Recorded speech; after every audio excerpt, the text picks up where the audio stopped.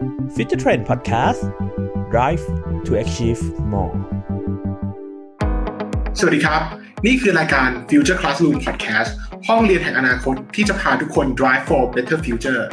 ผมธนาโชติ วิสุทธิสมาน CEO Like Me Empire ผมเชื่อว่าวิกฤตโควิดระลอก 3 เนี่ยทำให้หลายๆคนไม่ว่าจะเป็นเจ้าของธุรกิจเป็นพนักงานเหนื่อยกว่าปกติหลายเท่าและอาจตกที่นั่งลำบากผมเองก็ประสบกับปัญหานี้เช่นกันดังนั้นครับในสภาวะวิกฤตแบบนี้ถ้าเรายังคิดแบบเดิมทำแบบเดิมอยู่องค์กรของเราครับจะผ่านพ้นวิกฤตนี้ไปได้ยังไงมันคงเป็นไปไม่ได้ถูกไหมครับผมอยากแนะนำให้ทุกคนรู้จักกับสิ่งที่เรียกว่า wartime strategy หนึ่งในเครื่องมือที่ดีที่สุดที่ผมเชื่อว่าจะช่วยให้ทุกคนรับมือกับวิกฤตครั้งนี้ผ่านไปได้ตอนนี้ครับหลายๆคนกำลังเผชิญภาวะวิกฤตแต่หลายๆคนก็ยังคงใช้วิธีคิดในการบริหารแบบเดิมๆแบบช่วงเวลาปกติที่เราพยายามทำกันอยู่พยายามลดรายจ่ายพยายามเพิ่มรายได้แบบปกติทุกๆวันที่เราทำกันแน่นอนครับมันก็คงดีขึ้นบ้างแต่อาจจะไม่เพียงพอเพราะ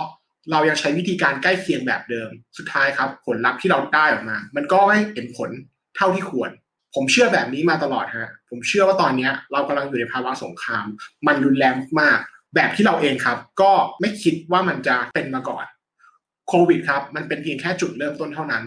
หลังจากนี้เราจะต้องเจอกับวิกฤตที่มันหลากหลายมากขึ้นเจอกับสงครามที่มันหลากหลายมากขึ้นและที่สำคัญครับสงครามหลายๆอันนะครับก็อาจจะเกิดขึ้นพร้อมๆกันไม่ว่าจะเป็นสงครามโควิดสงครามการเมืองระหว่างจีนและสหรัฐสงครามเศรษฐกิจหรือสงคราม Digital Disruption ทั้งหมดนี้กำลังเกิดขึ้นพร้อมๆกันรู้ตัวอีกทีครับเราอาจจะถูกโลกทั้งใบเนี่ยครับทิ้งไว้ข้างหลังและยากมากครับที่เราจะฟื้นกลับมาถึงเวลาแล้วครับที่เราจะต้องยอมรับว่าเรากำลังอยู่ในภาวะสงครามและใช้วิธีคิดแบบการทำสงครามซึ่งผมเรียกว่า wartime strategy ก่อนที่ผมจะแชร์เรื่อง wartime strategy ครับผมขอเล่าให้ฟังก่อนว่าผมเองก็เป็นหนึ่งในเจ้าของธุรกิจที่ได้รับผลกระทบจากโควิดครั้งนี้เหมือนกับหลายๆคนในธุรกิจของผมนะครับปัจจุบันผมมีพนักงานทั้งหมดมากกว่า180คนประกอบไปด้วย5 business unit ตลอด8 ปีที่ผ่านมาครับเราก็ผ่านวิกฤตมามากมายพอสมควรแต่ครั้งนี้ครับก็ถือว่าเป็นวิกฤตใหญ่ที่สุดที่เคยเจอมาแล้วก็ประสบปัญหาที่รุนแรงมากๆพอเกิดปัญหานี้ครับผมก็มองหาโมเดลต่างๆที่คิดว่าน่าจะเป็นประโยชน์เพื่อเอามาใช้ในการแก้ไขปัญหาวิกฤตของธุรกิจของผมเองเมื่อได้ลองใช้ก็เลยรู้สึกว่าได้ผลลัพธ์ที่ดีมากๆวันนี้ครับก็เลยอยากจะลองถอดบทเรียนให้ทุกคนได้ฟังกัน War Time คืออะไรครับได้ยินคำนี้เราจะรู้สึกว่า War Time เป็นอะไรบ้างเวลาแห่งสงครามมันแตกต่างจากช่วงเวลาปกติยังไง War Time สำหรับผมนะครับมันคือภาวะที่เราควรทำทุกๆอย่างครับเพื่อทำให้เราเป็นผู้ที่มีชีวิตรอดฮะโดยปราศจากข้ออ้างใดๆนี่คือ definition ของคำว่า war time สำหรับผมในภาวะสงครามครับนักสู้ที่ไม่มีข้ออ้างเท่านั้นแหละครับที่จะสามารถเอาชีวิตรอดได้ถ้าเรายังมีข้ออ้างตลอดเวลาเหมือนช่วงเวลาปกติติดนู่นติดนี่ติดนั่นเราคงอยู่ไม่ได้ในสงครามครั้งนี้ครับแล้วถ้าเกิดเราเข้าใจเรื่องของ war time แล้วเราเข้าใจแล้วว่ามันคืออะไรถ้าเราจะกำหนด war time strategy แผนการของเราควรต้องทำยังไงบ้างผมมีคำแนะนำ5ข้อครับ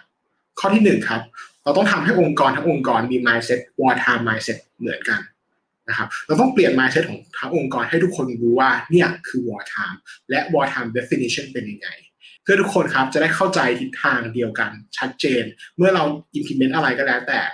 จะได้เข้าใจกันอย่างถ่องแท้ถ้าเกิดวันนี้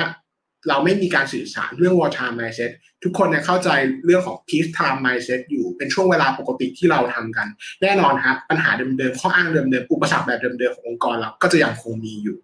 แต่ตอนนี้ครับเมื่อเรา set mindset แล้วครับเราไม่คุยกันที่อดีตนะฮะเราคุยกันที่ปัจจุบันและอนาคตเราคุยกันที่ทิศทางครับเราคุยกันที่การแก้วิกฤตเราคุยกันที่การต่อสู้กับวิกฤตครั้งนี้เพื่อทำให้ทุกคนครับสามารถเอาชีวิตรอดช่วงนี้ไปได้ข้อที่2ครับเราต้องเล่าให้คนทั้งองค์กรเข้าใจครับว่า wartime vision ของเราครับเป็นยังไงยกตัวอย่างครับ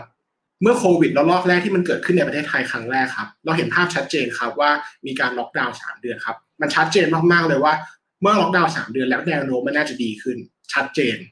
และหลังจากล็อกดาวน์เสร็จปุ๊บทุกอย่างมันจะเพิ่มขึ้นแบบชัดเจนเราเห็นจุดดิ่งชัดเจนเห็นจุดขึ้นชัดเจนเพราะฉะนั้นครับ strategy ที่เรากำหนดมันก็เป็นแผนระยะสั้นครับเน้นการป้องกันตัวระยะสั้นและก็recover ให้รวดเร็วเตรียมคนให้พร้อมตอนช่วงที่มันดีดตัวแต่ตอนนี้ครับมันแตกต่างเราอยู่ในโควิดระลอกที่3ระลอกที่4มันเป็นโควิดระลอกใหม่ที่น่าจะยาวนานไม่มีแนวโน้มที่จะดีขึ้น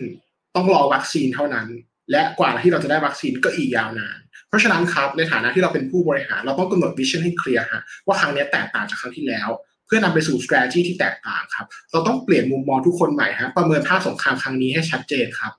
แล้วก็เล่าวิชั่นของเราให้ชัดเจนให้ทุกคนรู้ว่าเรากำลังจะเผชิญกับอะไรเพื่อทุกคนครับจะได้เข้าใจครับเหตุผลที่เราทำทุกๆอย่างครับว่าเราทำสิ่งนี้เพราะอะไรเพราะหลายครั้งครับการตัดสินใจหลายๆอย่างมันอาจจะเป็นสิ่งที่ช่วงเวลาปกติเราไม่กล้าตัดสินใจแบบนี้ครับแต่ช่วงนี้ครับมันก็ทำให้เราตัดสินใจแบบนี้ง่ายดายขึ้นหรือบางครั้งครับการตัดสินใจแบบนี้อาจจะเป็นเรื่องที่ยอมรับไม่ได้ในช่วงเวลาปกติแต่ในภาวะนี้ทุกคนอาจจะเข้าใจและยอมรับมันได้มากขึ้นเพราะมันคือภาวะสงคราม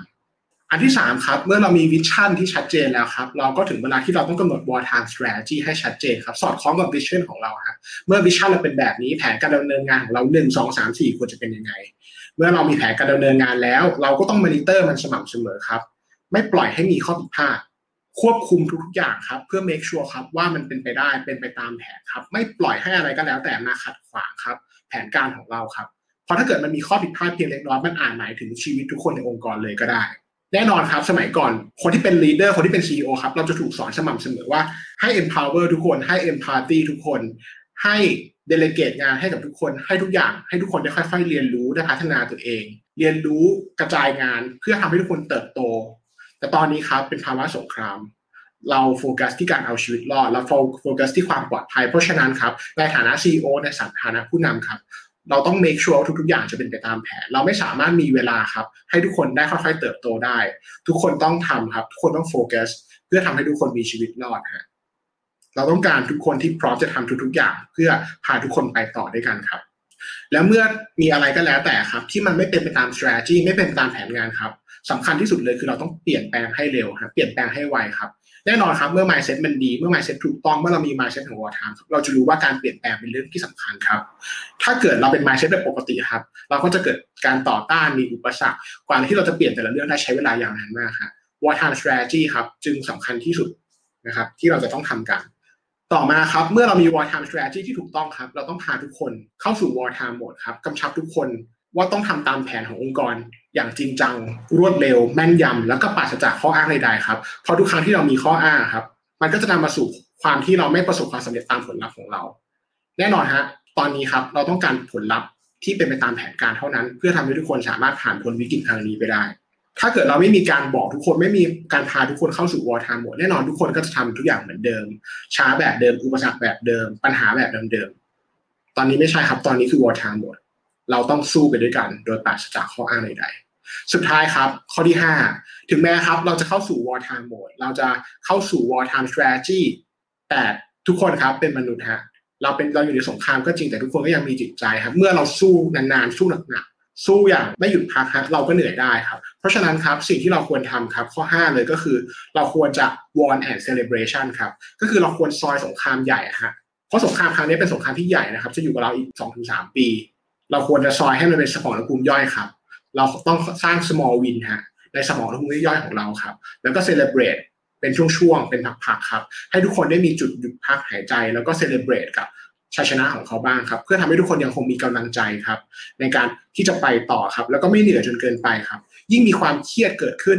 มากเท่าไหร่ครับความกดดันสูงมากขึ้นเท่าไหร่ฮะเรายิ่งต้องดูแลใจของทุกคนในองค์กรของเราให้ดีมากขึ้นเท่านั้นครับเพื่อให้ผ่านพ้นวิกฤตสงครามนี้ไปได้ฮะและทั้งหมดนี้ครับก็คือ wartime strategy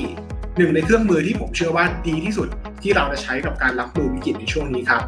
แล้วพบกันใหม่ในครั้งหน้าครับกับ Future Classroom Podcast ห้องเรียนแห่งอนาคตที่จะพาทุกคน drive for better future ผมธนโชติ วิสุทธิสมานสวัสดีครับ Future Trend Podcast Drive to Achieve More